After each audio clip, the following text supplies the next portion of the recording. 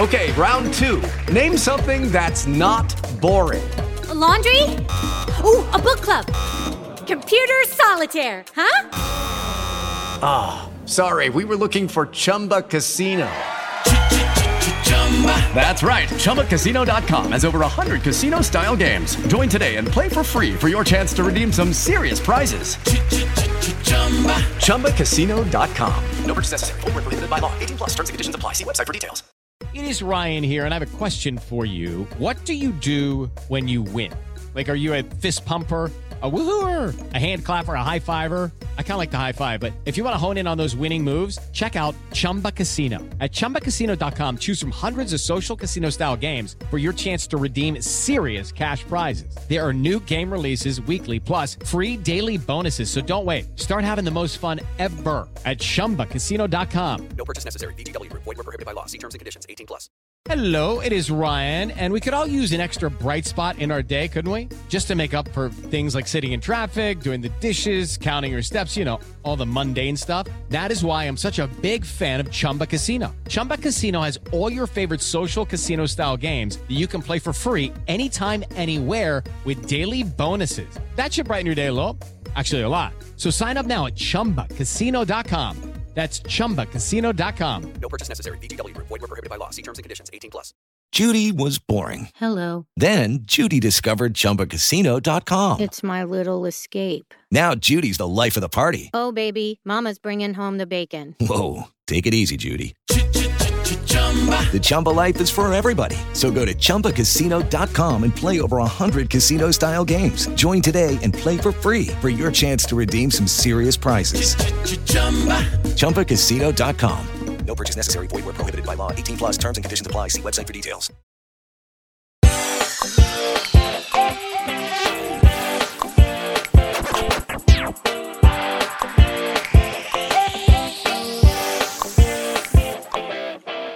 Leave the World Behind is over, but we are just getting started here on Post Show Recaps. That's right, it is full spoiler recap for binging a new season of a show every week, or in this case, a movie, and chatting about it in full spoilery detail in one podcast. I'm Jess Sterling. Today, we are discussing a movie, Leave the World Behind. It is based on the 2020 novel of the same name by Rumaan Alam. And of course, I am joined here by my doomsday prep friend, you know, my partner in the post-apocalyptic world, Grace Leader. Grace, how are you? People are trash. They're garbage. Who likes them? Not me! I never felt more seen than having Julia Roberts look out her window at a bunch of people and just be like, ugh. I do like that it's like maybe one of the most beloved people of the last like 30 years, just being like, people suck. We're like, no, we love you. It's like, nah, people suck. Yeah. Julia Roberts like, nah. Yeah. Of course, if you haven't subscribed to the podcast, please do so at postshowrecaps.com/full spoiler recaps. You could also see everything we're covering if you go to postshowrecaps.com/subscribe. There's 2023 in review happening currently all throughout the month of December.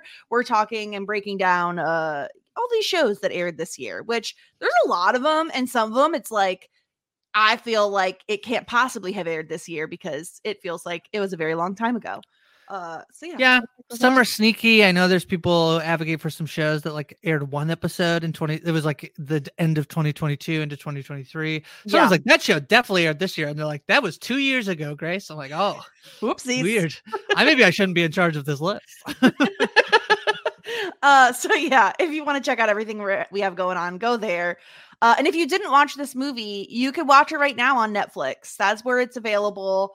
It's about 2 hours and 2.5 hours ish. No, well, it's 2:20. You get some credits. You could definitely skip the intro of this. There's an intro theme. You're looking at like 2:10, I think. Yeah, it's long. It's a lengthy movie. Oh. Yeah, and today we're going to talk about it. It's like a sci-fi post-apocalyptic thriller situation happening here. I think, Grace, the reason we decided to cover it here on Post Show Recaps is obviously because it is directed and produced by Sam Esmail, and it's just like when you see that name attached to anything, you're kind of like, sign me up for it. Yeah, I do feel like we're in a little bit of a period at the moment. Not that there's nothing else that like got dropped on streaming this week. Obviously, like stuff gets dropped every week, but a lot of these shows that there's a lot of shows that are airing weekly at the moment that I think, but like they're not done yet. And so this movie kind of lined up perfectly with like a thing we could cover this week as we get into like a series of stuff that I'm looking forward to covering in the upcoming weeks. But Sam Esmail of Mr. Robot Fam, he has a bit of a legacy here on post-show recaps as a showrunner of a show that's highly acclaimed in these parts and was highly covered here on post-show recap. So I'm excited to dive into Leave the World Behind. Yeah, and I would say besides that, if Sam Esmail wasn't enough to draw you in, certainly the cast of this movie would be. I mean, we have names: Julia Roberts, Ethan Hawke, Mahershala Ali, a little bit of a Kevin Bacon sighting. You know, there's a lot of famous folks in this movie. Can I tell you, Kevin Bacon and Ethan Hawke kind of look alike? And Thank you. Yes. I watched the trailer and I was like, oh, Ethan Hawke is in this. And then later I saw, maybe it's the other way around. I was like, oh, Kevin Bacon is in it. And then I saw the like cast list and Kevin Bacon isn't like listed in the main, like on the poster, I think. Yeah. He's listed in the main cast. And I was like, oh, maybe did I get them mixed up? And then a little while later, I was like, oh, they're both in it. That's confusing because they look alike. And they're like, yes. They don't try to make them look different in this movie. No, here's the thing. Sometimes I have a little bit of facial blindness when it comes to white men, and I won't apologize for it. Okay. Yeah. They all look the same to me sometimes. Now, when we get the scene where Julia Roberts is at the grocery store and we just see like a Kevin Bacon, like doomsday prepping, I was like, wait, isn't that her husband? Her husband. That's Ethan Hawke. It took me a minute to figure out that it wasn't. I'm so happy you said that because I was like, is it just me? Is it just No, they look super alike. Yeah. But anyway, so that's a little bit of a sneak preview of Leave the World Behind. We're about to spoil it big time now. Yeah. So now's the time. Get out of here if you don't want to be spoiled. But Grace, why don't you give us a little bit of a quick plot recap on what exactly goes down in this film? All right, so the movie revolves around Amanda Samford, who's played by Julia Roberts, who takes her family on sort of an unplanned, spontaneous vacation to a rented house in Long Island. But their trip starts to take a strange turn as they discover there's no cell connection. And there's this bizarre event, including an oil ship that just drives on shore of the beach. And they don't have TV or Wi-Fi signals, which greatly disappoints their daughter, Rose, who is trying to watch the series finale of Friends. But does Rachel get off the plane? Yeah. Does she get off the plane? I don't even know if she knows that she went on a plane. All right.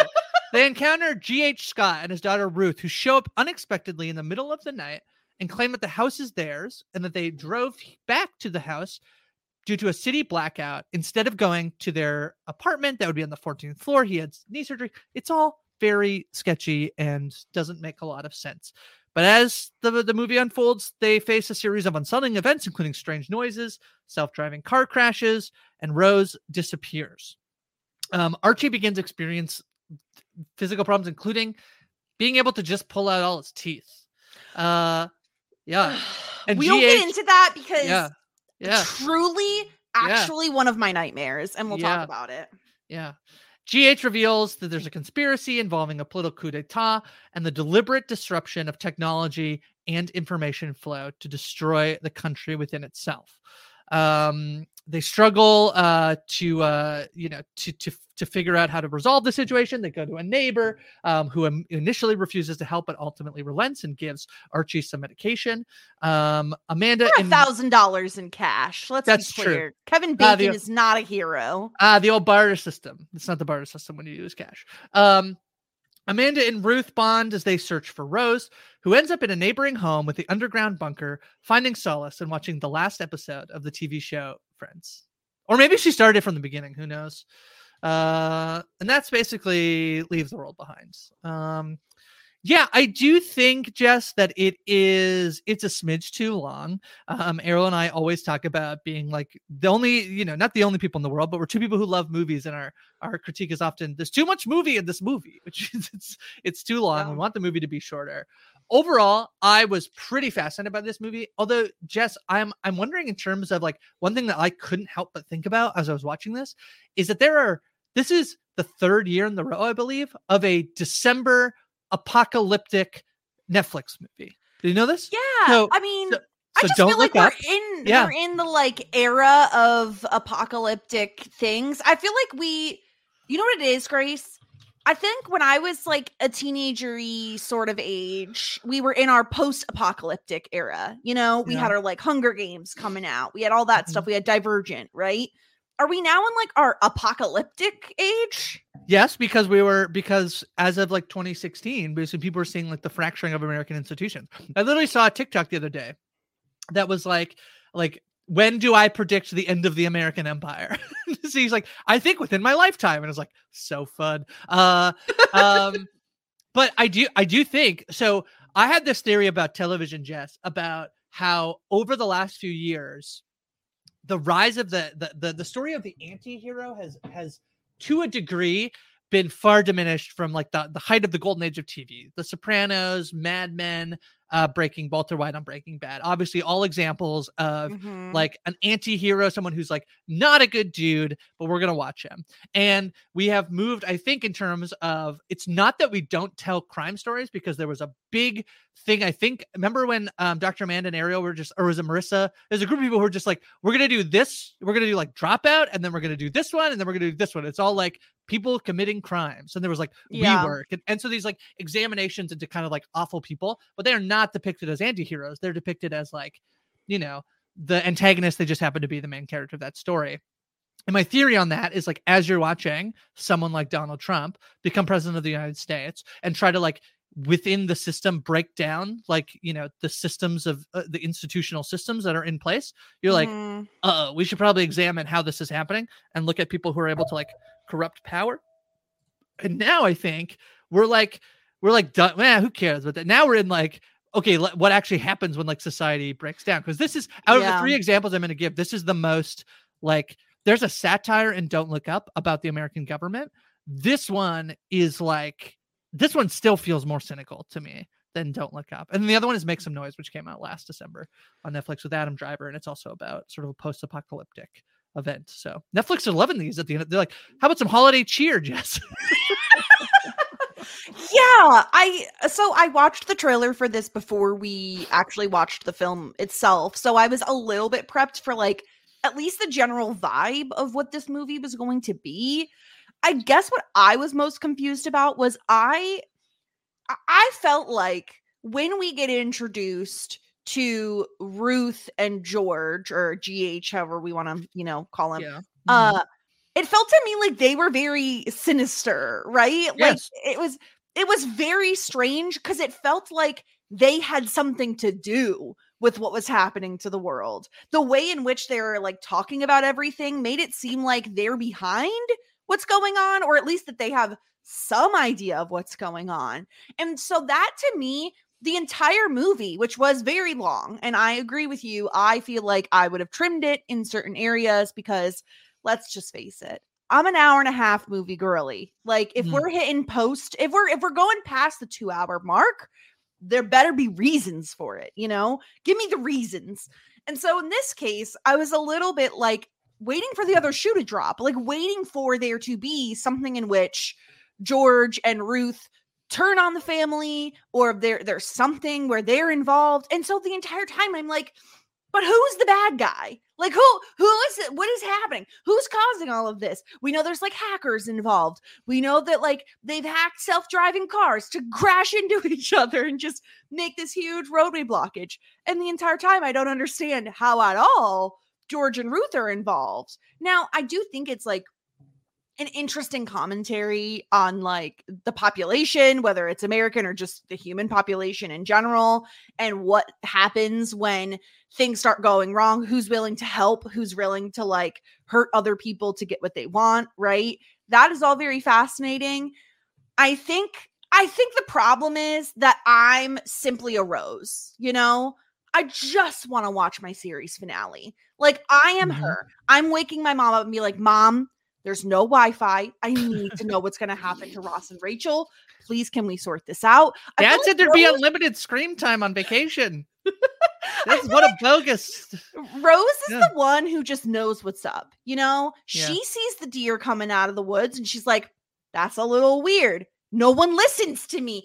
You know what, Grace, there's just something in my youngest child being essence that connects with Rose on a fundamental level of like, no one's listening to me because they don't take me seriously, and they should be. And I relate to Archie because I love pulling my teeth out. Okay, can we talk? We need to talk about this. No, hold on. No, that's good. Because I want to talk about. I want to rebut the point that you. Okay, yes, but don't let me forget about the teeth thing because we're gonna have to talk about that. As if we could forget about the scene where a kid it's gonna be plagued, tattooed onto my brain for life, Grace. As if we could forget the scene. Okay. I actually love that G.H. Scott and Ruth are actually not sinister. I love the setup of the movie, which is there's a blackout, there's no Wi-Fi, there's no nothing, whatever. And these two strangers come, and they're two black people. And Julie Roberts' character is like, no, I don't trust this situation. I inherently don't trust what is happening. And there's no pictures of you in this house. You say you have a wife, your wife's not here. You don't have your ID. All of this stuff. I said that this movie is really cynical. I think I actually misspoke, Jess. I think I said a thing that was wrong. Because I actually think already in a corrections corner, 15 minutes into the podcast. Yeah. I actually think that this movie is actually super, super optimistic about at least these people that we met and their ability to come together when they are supposed to panic, when they are supposed to turn on each other. They do not do that. Even Danny, I know you don't want to give Kevin Bacon credit, but he does give the medication. He does help his neighbor out, even if it comes at the expense of $1,000. He does do that. $1,000. Like I would give some antibiotics for $1,000. Sure. Nobody shoots each other. Nobody. The most the closest we get is like the deer confronting the family, but like Julie Roberts, like Amanda, like actually like realizes how wrong it was for her to have that instinct, because in the worst situation possible, you need people. You need other people. Yeah. Here's my question though, because I'm like famously I'm stranger danger, right? If someone's like knocking on my door, ringing my doorbell, generally I'm not going to answer. I will peek out my window and see if you're someone I know. And if you're not someone I know, I'm simply not going to answer. Maybe that changes if I'm staying at an Airbnb and I'm like, this isn't my home. I should probably check what's going on. But I had all of these same inclinations that Amanda did, which is you're coming to this house in the middle of the night. You're saying you're a certain person. I certainly would ask for identification to at least confirm that they are who they're saying they are. I would be very skeptical. And I also would be very uncomfortable with sharing a house with people I do not know, especially if my children are there. So I feel like in a like movie situation, Amanda's instincts are spot on, because in a scary movie, you're like, lock the doors, shut it down, let nobody in. So in my like brain, where I'm watching a thriller movie, which could equate to like scary, I'm like, don't let anybody in the house. That's all my signals are going off. But then you're disappointed that they weren't turned out to be bad people and kill the family, right? I'm not. Sorry, I'm not disappointed. I was just like waiting for the heel turn because of the conversations between Ruth and George. It felt like there should have been one. I wasn't like disappointed there wasn't one. It was more of, I was with Amanda, and she's very rude at times, but I was with her general philosophy on stranger danger and don't let randos into my house when I don't know them. And like, I feel like Ethan Hawke, like Clay, he's just talking out of turn. He's talking out his butt 9 times out of 10. Like, Paul, you guys need to get on the same page before he's like, yeah, sure, come on in. Why not? Maybe once he has the key to like the liquor cabinet and he like proves who he says he is, I'm a little bit more relaxed about the whole situation. But like when you come in and you're like, yeah, we just thought staying at our own house that strangers were staying in instead of finding a hotel was the right move. The reason he can't confirm his identity is because he doesn't bring his wallet, which he does because he does actually know that he doesn't know for sure that something is happening, but all the signs point to something happening. So, and in his mind, if he comes, it's almost like, I think that if he comes and he's like, so I need to stay here because like actually the world might collapse. I feel like that's actually, I think everybody's instincts in this movie are that everybody else is going to betray them and that everybody else is not going to. And actually GH like does have this instinct of like, if I do tell them that, they will not. But it's such a wild thing, right? Like it's such a. Of course, they won't believe him. Yeah, they won't believe me, and I will especially not cynical Amanda. You know, like one of the moments that I really liked in this film that I thought they did a good job with was some of the. Again, I did think the runtime was a little long, but some of the quieter moments, right? We get this interaction between GH and Amanda where they're like drinking together. They seem to be bonding, and they go to like they go in his like a very extensive record collection and find a very old record that was Ruth's and just put it on and like dance. Yeah. And this I thought was really interesting, Grace, because I mean, I feel like there's so much talk, especially I think like in the parent world of like screen time. Is it rotting our brains? And, you know, like, is there something to be said about like, hey, let's set our phones down for a second and connect on a human level, right? Mm-hmm. I did enjoy those moments of the movie where we get the slowdown between GH and Amanda.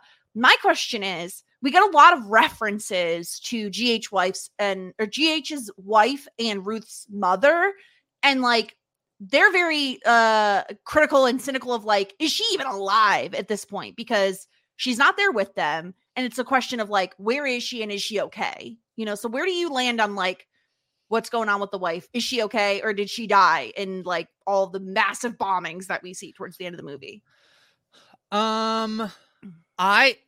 This would be I'm gonna like give an answer that maybe is not great because it's if you're giving me my personal opinion as the movie watcher, I think she is dead.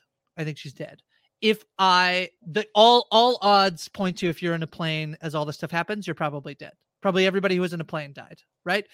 Yeah. As a movie watcher, as a movie critic, doesn't matter. It's more fun to not know and to not get confirmation. And that's where this movie, I think, for me is where it's like really effective, is in the limiting of information and why we don't get certain information. Like literally, like, you know, but like everyone's in the dark in the movie, including the deer who are like seemingly traumatized by everything that's happening. And maybe you just want to attack any human that's nearby to stop the screeching from happening because they probably assume it's like, must be Julia Roberts who's doing the screeching. That's my theory on the deer, is that they're just like panicked and don't know what to do. The flamingos too. That's where I was like, because the deer I get, because again, they're like out on Long Island, and if they're in a rural park, deers are like grouping up and they're exploring. But like, what the hell are flamingo doing in the pool? Like, that was wild. Yeah, I assumed they're like from a zoo or something, I guess. I don't know. I guess that would make sense. It's time for today's Lucky Land horoscope with Victoria Cash. Life's gotten mundane, so shake up the daily routine and be adventurous with a trip to Lucky Land. You know what they say, your chance to win starts with a spin. So go to LuckyLandSlots.com to play over 100 social casino-style games for free for your chance to redeem some serious prizes. Get lucky today at LuckyLandSlots.com. Available to players in the U.S., excluding Washington and Michigan. No purchase necessary. VGW Group. Void where prohibited by law. 18+. Terms and conditions apply. Hello, it is Ryan, and I was on a flight the other day playing one of my favorite social spin slot games on ChumbaCasino.com. I looked over at the person sitting next to me, and you know what they were doing? They were also playing Chumba Casino. Coincidence? I think not. Everybody's loving having fun with it. Chumba Casino is home to hundreds of casino-style games that you can play for free anytime, anywhere, even at 30,000 feet. So sign up now at ChumbaCasino.com to claim your free welcome bonus. That's ChumbaCasino.com and live the Chumba life. No purchase necessary. VGW Group. Void where prohibited by law. See terms and conditions. 18+. With the Lucky Land Slots, you can get lucky just about anywhere. This is your captain speaking. We've got clear runway and the weather's fine, but we're just going to circle up here a while and get lucky. No, nothing like that. It's just these cash prizes add up quick. So I suggest you sit back, keep your tray table upright, and start getting lucky. Play for free at LuckyLandSlots.com. Are you feeling lucky? No purchase necessary. Void where prohibited by law. 18+ terms and conditions apply. See website for details. Yeah, it's just so fascinating. And I do like obviously they fall into never split the party. I don't know how many times I must say this. Never split the party. You stay together. If you think you're in a scary movie, you don't leave your partner behind. Yeah, but don't think you're in a scary movie, Jen. I always think I'm in a scary movie, Grace. No. When you have anxiety, you think everything is a scary movie. Yeah, so Sorry, you want to splitting the party? Don't split the party. Yeah, don't split the party. But I did again. I liked the results of splitting the party though, because we also get this really interesting pairing of Ruth and Amanda. And from minute one, Amanda has like no patience for Ruth. She basically is like, "Why you backsassing me? Like, why are you always back talking, child?" So I really enjoyed their like moments together, especially speaking of the deer, when all these deer are like seemingly going to attack Ruth. Maybe Amanda just comes in and screams. I think for me, my interpretation of that is like the deer don't know why this is happening. There are humans nearby. Let's just go attack these humans because maybe that will stop. That'll stop the thing from happening. Noise, They're making the noise, and it's like the oldest. You missed the. Did you not see the Netflix deleted scene where the deer mom is like, "My son is pulling out his teeth," and there's a scene of a deer pulling out all of his teeth. You didn't see that one? Can we talk about the teeth now? Yeah, because sure. We can talk about the teeth. Yeah. I will say, as someone who's had nightmares where my teeth are falling out for seemingly no reason, and like literally almost exactly what Archie, that's the son's name, right? What he's doing is what I have dreamt is happening to me. It was so messed up to watch it. And I also was like, I don't understand why. Like, is it the bug? Like, what bug causes this?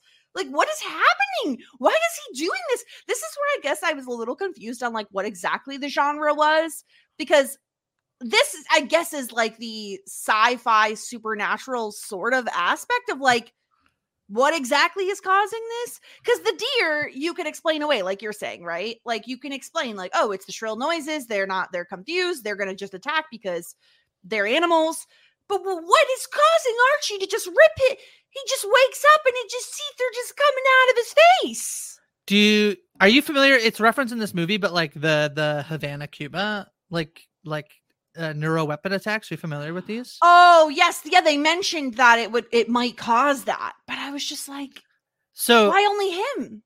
Yeah. So this is like, well, it's the I think it's like our human bodies don't all react the same. This is why like medicine is actually really hard. Like I work at a diabetes charity, so it's like a lot of times people will be like, how is there not like one way in which we manage diabetes? It's because like diabetes is incredibly complicated, and like the way it affects one person isn't the way it affects another. Someone might get nerve damage and another person might get like high blood pressure, or their kidneys might, reduce in function.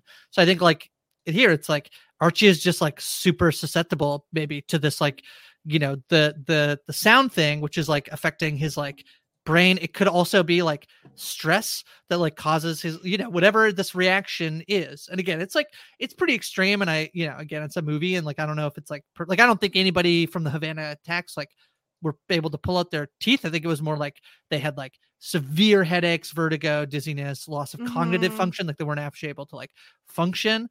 There's also a thing in Canada. I don't know if you've heard about the weird neuro disease thing that's like I think it's in New Brunswick and Nova Scotia. I can't remember which maritime province, but there's a bunch of like cases, and the government's basically like, no, it's nothing. But like the more they research it, they're like, no, it seems like everybody who like maybe ate lobster out here like got like a disease. That's horrifying. Yeah. So anyway, like I do feel like there is the moving on from your trauma anyway. Yeah, I think it's just, it's partially like, obviously it's like a movie, thing to have him like, oh, he's the one who has his teeth, but then he needs attention, and it is to like split the party of like, we're going to go get medical attention from Danny. Which is fair. Rose. Very fair to like split the party when your child's teeth are falling out. Like, I get it. Well, but yeah, they Amanda's like constantly, oh, I'm worried about the children. But then the children are always off doing shenanigans. Like, hey, let's just walk around the woods. And can I just say, I'm a little happy that it was Archie that had the teeth situation, because he's such a douche to his sister. He is the worst older brother. And as someone who has an older brother who would do stuff like this to me, he once lied to me and told me that if all my eyelashes fell out, I wouldn't be able to blink. And I was actively crying at the moment, and then crying caused more eyelashes to fall out. And so I thought I wasn't going to be able to blink, and then I would die or something. Right. Archie pulls this kind of nonsense with Rose, and I was not here for it. I was very upset with him. She's 13. She's very impressionable. They're out in the woods alone. There's an apocalyptic event happening. Don't be a douche to your sister, Archie. Yeah, I mean, fair enough. Fair enough. Grace is like, I don't have a rebuttal to that. No, I don't think he's the worst older brother ever. I think there's some worse older brothers. No, in the context of this movie, he is. Yeah. Yeah. I mean, I do want to talk a little bit because I think I think I actually understand. I think I love all of the themes of like, I like the setup for like, we don't trust you. And then all of the complications about like withholding of information and why they're all doing that. And the eventual confrontation with like Danny about needing the medication. I really like all of that. I like that as a commentary on, again, I think like an actual optimistic viewpoint of what might happen. Cause this is, I mean, Mahershala Ali's character, GH, like he voices it. He gets in the car and he's like, I think the plan, like I've heard about this, and the plan is to like let the country destroy itself from the inside. That like everybody with no communication, with nothing, what will happen? Like there's another version of this movie. The cynical version of this movie is Amanda and Clay kill GH and Ruth, or GH and Ruth kill them. Like Ruth then gets her teeth pulled out, and they have to go to Danny, and then Danny dies because they are able to like steal the medication. Like that's the cynical version of this movie, but that's not what this movie does. It's like, nope. Actually, if people work together, you could actually survive the threat of some whatever foreign power is like disrupting the power grid of America and like the infrastructure of America. Yeah. Right. So I think you're right. And there's also what I do like about it is like we have multiple points at which the characters could have made a different decision that, like you said, would be a little bit more of like a cynical worldview, right? Like GH leaving Ruth, right? Is like, exactly. She's like, please don't leave. And he's like, we have to help each other in this moment. Like I might not come back, but like, I think I will. And because I trust them, and I'll come back and we'll be together. And like, there are multiple moments where like, obviously the very beginning, Amanda and Clay have the option of refusing GH and Ruth entry. Right. And then on the flip side, we have the exact same situation, but reversed, where Amanda and Clay and the family are like, we're getting out of here. We don't like it. We're going to go try to figure something out. They run into like the highway jam of self-driving cars and nearly die, and then end up back on the doorstep, and they let them in. They don't have to let them in. You know, that is their home. And they're like, I don't care what Airbnb says. Airbnb is gone, you know, get out of here. But they do, they let them back in. They're there to help each other. So I agree with you. Like there is a moment where there's a very upbeat ending to the I want to talk about the ending, because I don't know that the ending entirely, like it to a degree, there is this notion of like she finds solace in Friends, and she does get to go and do, and she finds this home. It's so good. It's so good. But like I don't know, like the ending to me does feel abrupt. It's very funny in a movie that I think happens a lot, where I'll be like, the movie was too long, but also it was missing this. And so for me, like she finds the bunker, and she does turn it on, and she does watch it. But I don't know what it's supposed, like, is it, and it can honestly just be, that's pretty funny. That's pretty funny that she finds the bunker and turns on Friends. But is that it? I mean, here's the thing. Rose is the smartest of us all. Okay. She's the one. I love when she talks about watching West Wing. I love it. Yes. She says only the Sorkin seasons. Yeah. So funny. Yes. Again, as someone who's podcasting on a television and movie network, of course we love Rose, right? But I love the ending. I actually think the ending makes a lot of sense, where she's the one who finds the bunker.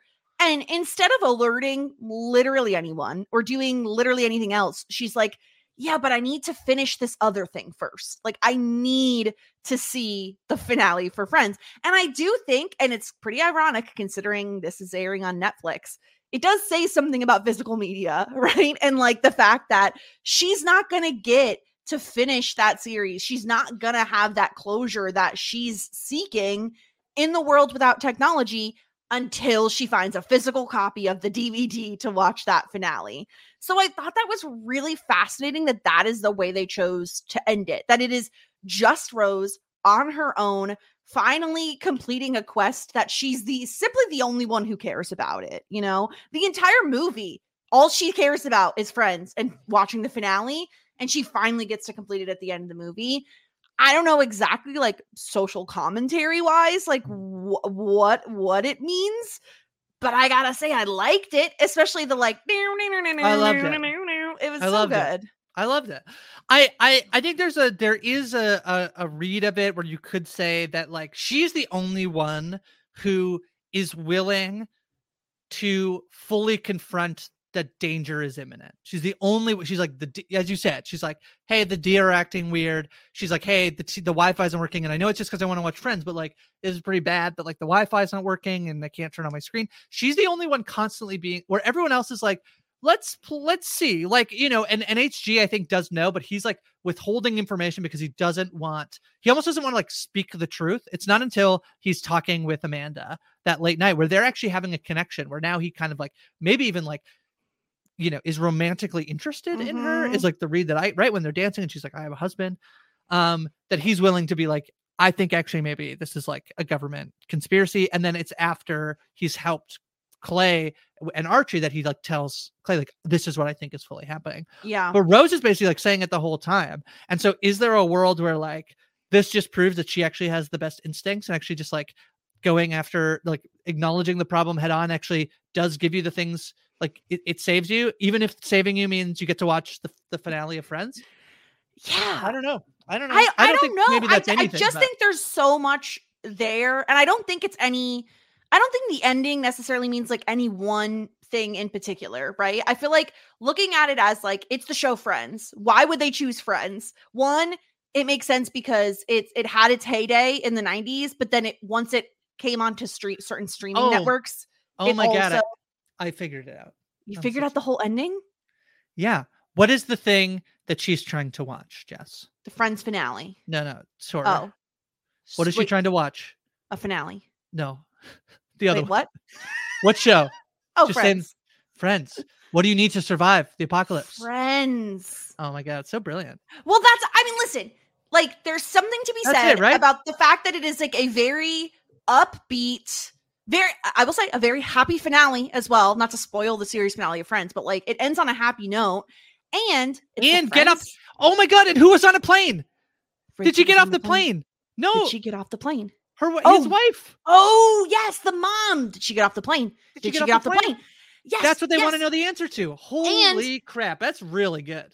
And Rose really doesn't have any friends this entire movie, right? Her friends are Rachel and Phoebe and Ross and Joey, you know, and all of the friends and Chandler, all the friends. And so it makes sense to me. Also, is there something? Okay. I love looking at people's names as like, does this mean anything? Rose. Rose. Yeah, that's the same woman who was on the Titanic. Wait, what? We did it! She's like, I found the pearl of the ocean or whatever it's called. The pearl. It's been 86 years. It's been 86 years since the bombing occurred, and I've watched Friends 86 times. And I've only watched the first half of the Titanic because they only have the first VHS. They don't have the second. So yeah, I do think there's something to that. That's the metaphor, huh? You know, you need friends. If they all go their separate way and they don't become friends, they don't save each other, they probably all die. He doesn't get, like, Clay needs basically without, I know Clay does the like, I'm doing what you would do if we were in the opposite end. I'm like, I'm refusing to relent, and I'm begging you. I love that scene. Thought it was so good. It was tough because I thought that there was the same actor talking back and forth to each other, but it was really good. They like need each other, and so the idea is like, what gets you through the apocalypse? It's friends in the both, and then there's the don't get off the plane metaphor. Actually, that's like pretty brilliant. I wonder if the book it has Rose. I was looking at an interview with Sam Esmail about the movie. And I think he says that Friends is mentioned, but it's not like as big of a deal in the book as it is in this movie. But anyway, we figured it out as we were talking. That's interesting. Yeah. I like what the conclusion we came to. But I think it's great. Yeah. I'm not going to think anything else. Nope. That's it. I'm done thinking. Yeah. But overall, I do think the movie had, I mean, listen, I didn't pause. I mean, I paused the movie like one time, but it's a long movie and I had to like get a snack. But Like, I didn't like piecemeal also, this. Also, just to spoiler it, we did know we were recording today, so we also did have to watch it today. So. We did have to watch it today, but Yeah. I will say, like, it wasn't like it wasn't like pulling teeth to get me to finish the movie. But I do think there were times where it could have been a little shorter and a little bit tighter. But overall, I think it was very interesting and certainly a movie that made me think, right? It made me wonder. And that's, I think that's kind of Sam Esmail's like bread and butter is like, we gonna make you think. I totally agree. I think that's why I love this movie. Like, I think that, I think for me, that's why it worked. Like, I was thinking the whole time. I thought it was just, I don't know. I just thought it was like so thought provoking and interesting. And yeah, I do think like it has like a unique take on not that there isn't this, like there's so much of this, but what you were like, who's the enemy? And I kind of love that, like, the enemy is supposed to be, it's like the external pressure to turn on each other, and they don't. And I think that's like, for me, it's a really unique movie. I think will sit with me for a long time. No. Should we get into some superlatives with this film? Let's do it. So we kind of talked around it a little bit, but we usually do have for most shows, we also include like the best scene. Do you have anything that stands out to you as your favorite scene in this film? Yeah, I do. I think I like Clay trying to get Danny to give them the medication, and specifically when the two of them point their guns at each other, GH and Danny, and then Clay gets them to stop, and he's saying the line of like, I am like you said, if the shoe is on the other foot, you would do this, but I know that I'm doing what you would do if you're in this situation, which is like be unrelenting in like you're like begging for it. And then it also, for me, probably has one of the funnier lines of the movie, which is like where he's like, I always knew like we'd get to the barter system. He's like, well, you paid money, so it's not really the barter system. So I really like that scene. Yeah, I think I'm going to choose the scene between Amanda and GH.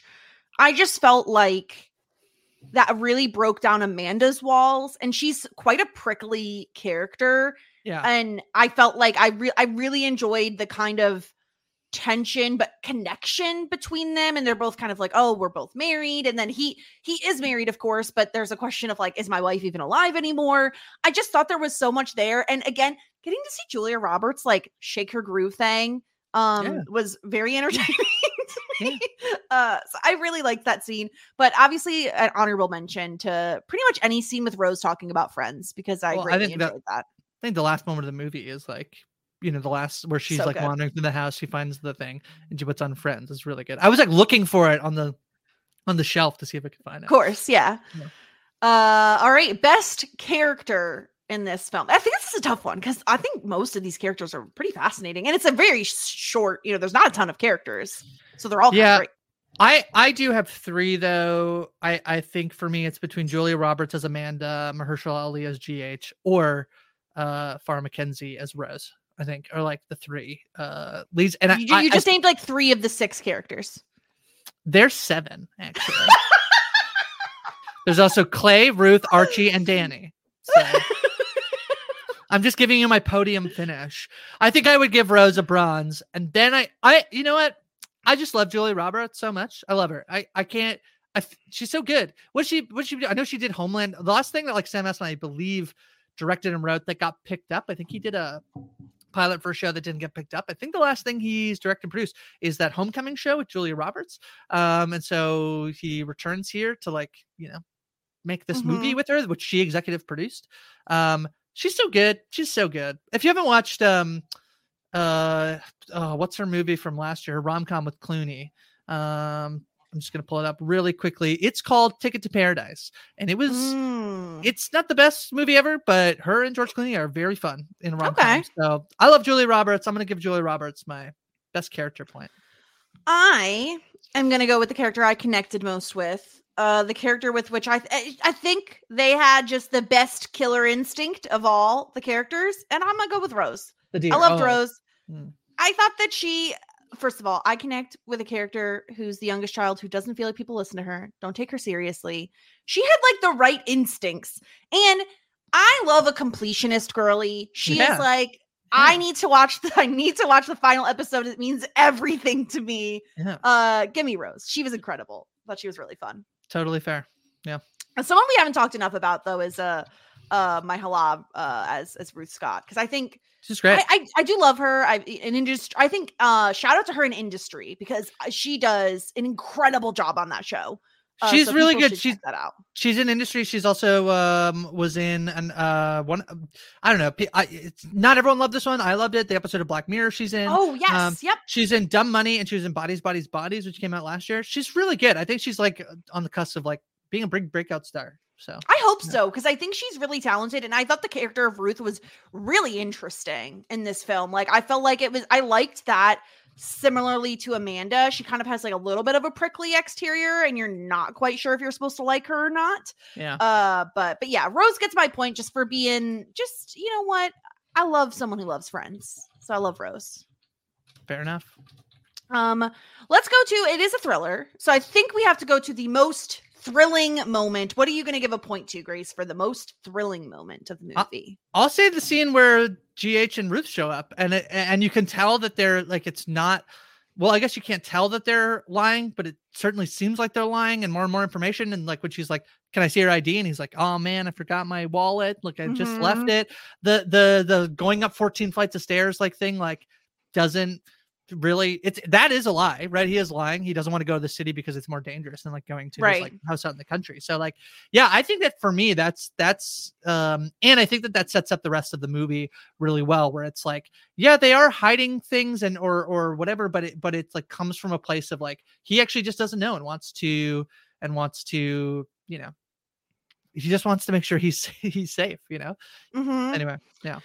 Yeah, I'm going to give my point to the scene where the boat comes ashore. That to me was like the first moment of the film where I was just like, what is going on? Like, this is very scary, even though it's kind of like, okay, an oil ship washes ashore, like everyone is able to, no one seems to be injured, everyone seems okay, but it was just so disturbing and so weird and wild that would happen, especially when, shout out again to my girl Rose, who sees it coming and she's like, that ship's getting closer. Like, it's definitely getting closer. It just left me with like a very icky feeling, like a pit in my stomach in ways that I can't quite nail down, but it was just, it was very unsettling. Yeah. Yeah. Totally fair. And then Grace, what do you have this week for the, for your superlative for this? I got two. Show most likely to make sure I own physical media. Yep. Good one. And show most likely to make me distrust deer. I'm going to give it the show most likely to have my reoccurring nightmare that my teeth are falling out. Yeah, perfect. Yeah, that was awful. I never need to see that again. I hope I never see that again. I really hope I don't have that nightmare tonight. Yep, fair enough. Where I stand. So this movie does have a theme song, Jess. It like did. Theme song? No, it did have like it had like a whole. Oh, and it also we didn't talk about the Act 1, Act 2 of it all. It was that I don't know. I mean, neither of us have read this book, obviously, but I'm wondering if that was part of the book that they incorporated. I thought it was interesting at the very least to kind of have these like earmarked moments. As somebody who I love checking the time on a movie, even when I'm in the movie theater, and I'm like constantly like trying to see if I can check my phone without anybody yelling at me, just to check the time. I actually check my insulin pump, and then if anybody says like, "Hey, turn off your phone," I'd be like, "Actually, it's a life-saving device." So this as a real thing about me. I love checking the time. I do kind of like when it's like, yeah, part whatever, because I do feel like it like provides me a little bit of that sense of like, oh, that's where we are in the movie. And I know that sounds so stupid, but I like it. Yeah. I liked it too. I liked it as like a just little benchmark of this is where we are in the movie. But yeah, to the point of the theme song. So are we going to include this one on our theme song ranking, Grace? Well, I don't remember it at all. So I think it doesn't, there's like not a ton there. Yeah. The problem is that we only watch it once instead of watching it like 7 times, like we normally 7 or 8 times, like we would in a normal week. So I really don't remember it at all. It's so early in the movie. So I think it has to go in like fine or skippable, I think. Yeah. I would put it at the bottom of skippable, I think, because I don't remember it. Okay, so Leave the World Behind is going in the skippable tier. And then we got to talk about what we're watching next, Grace, because we're back to our old shtick. We're going back to a show. We're going to be covering Fellow Travelers, which is a mini series. It is labeled as a historical romance political thriller. My favorite genre. It is already airing. It has been airing weekly since end of October. It is on Showtime if anybody is curious to check it out with us. I'm excited. It's also based on a book. Yeah, it's a queer romance story, I believe. So I'm excited with Matt Bomer. So I'm excited. I love Matt Bomer.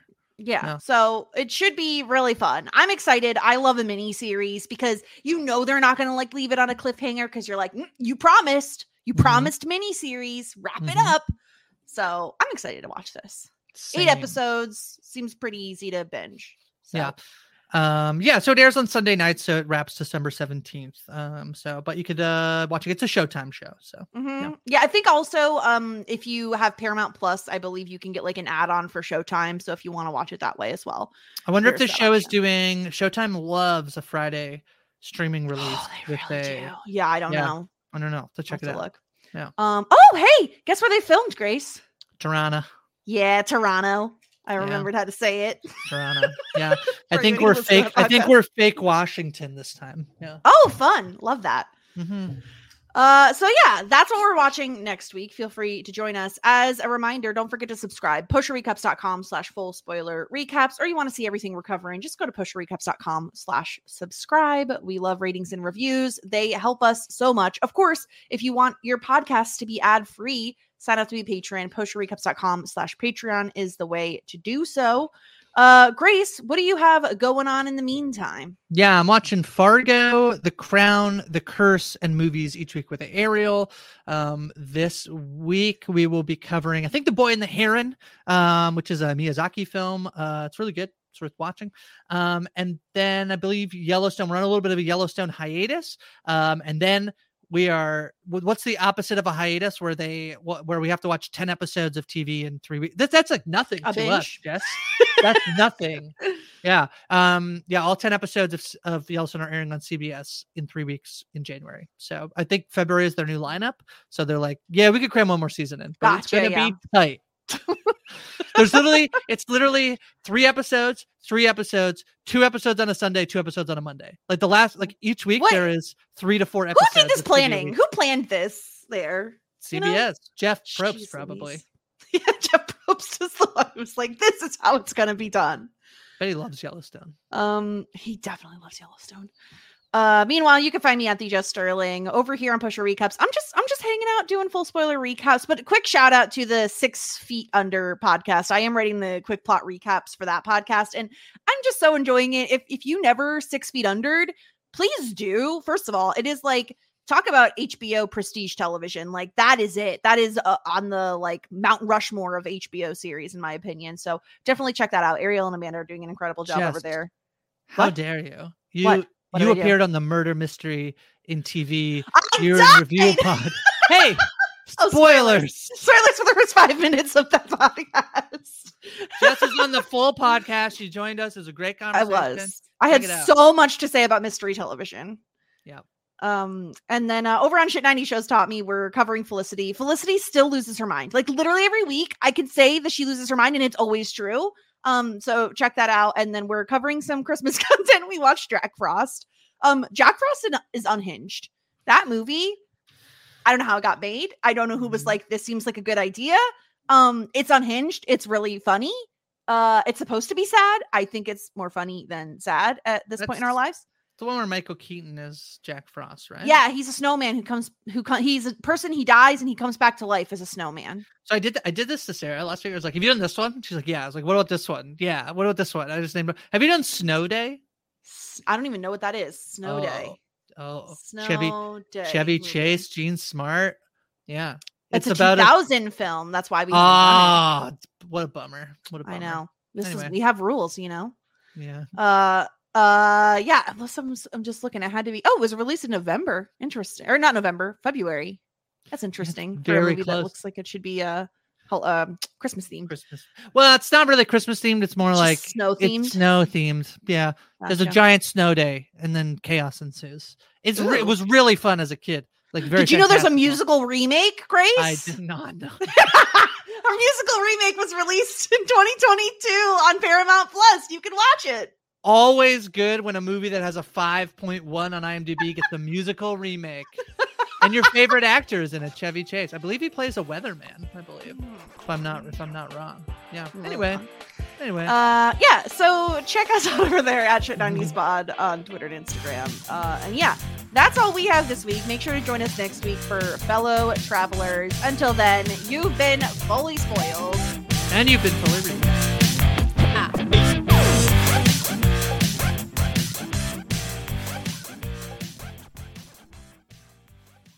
It is Ryan here, and I have a question for you. What do you do when you win?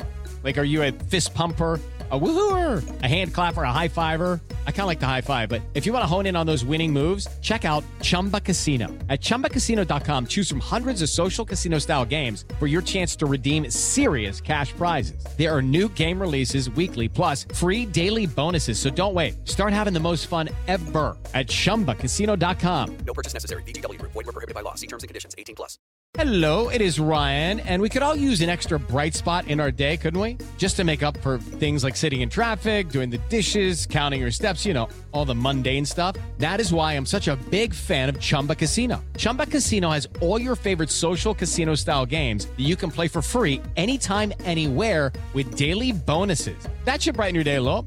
Actually, a lot. So sign up now at ChumbaCasino.com. That's ChumbaCasino.com. No purchase necessary. VGW Group. Void where prohibited by law. See terms and conditions. 18+.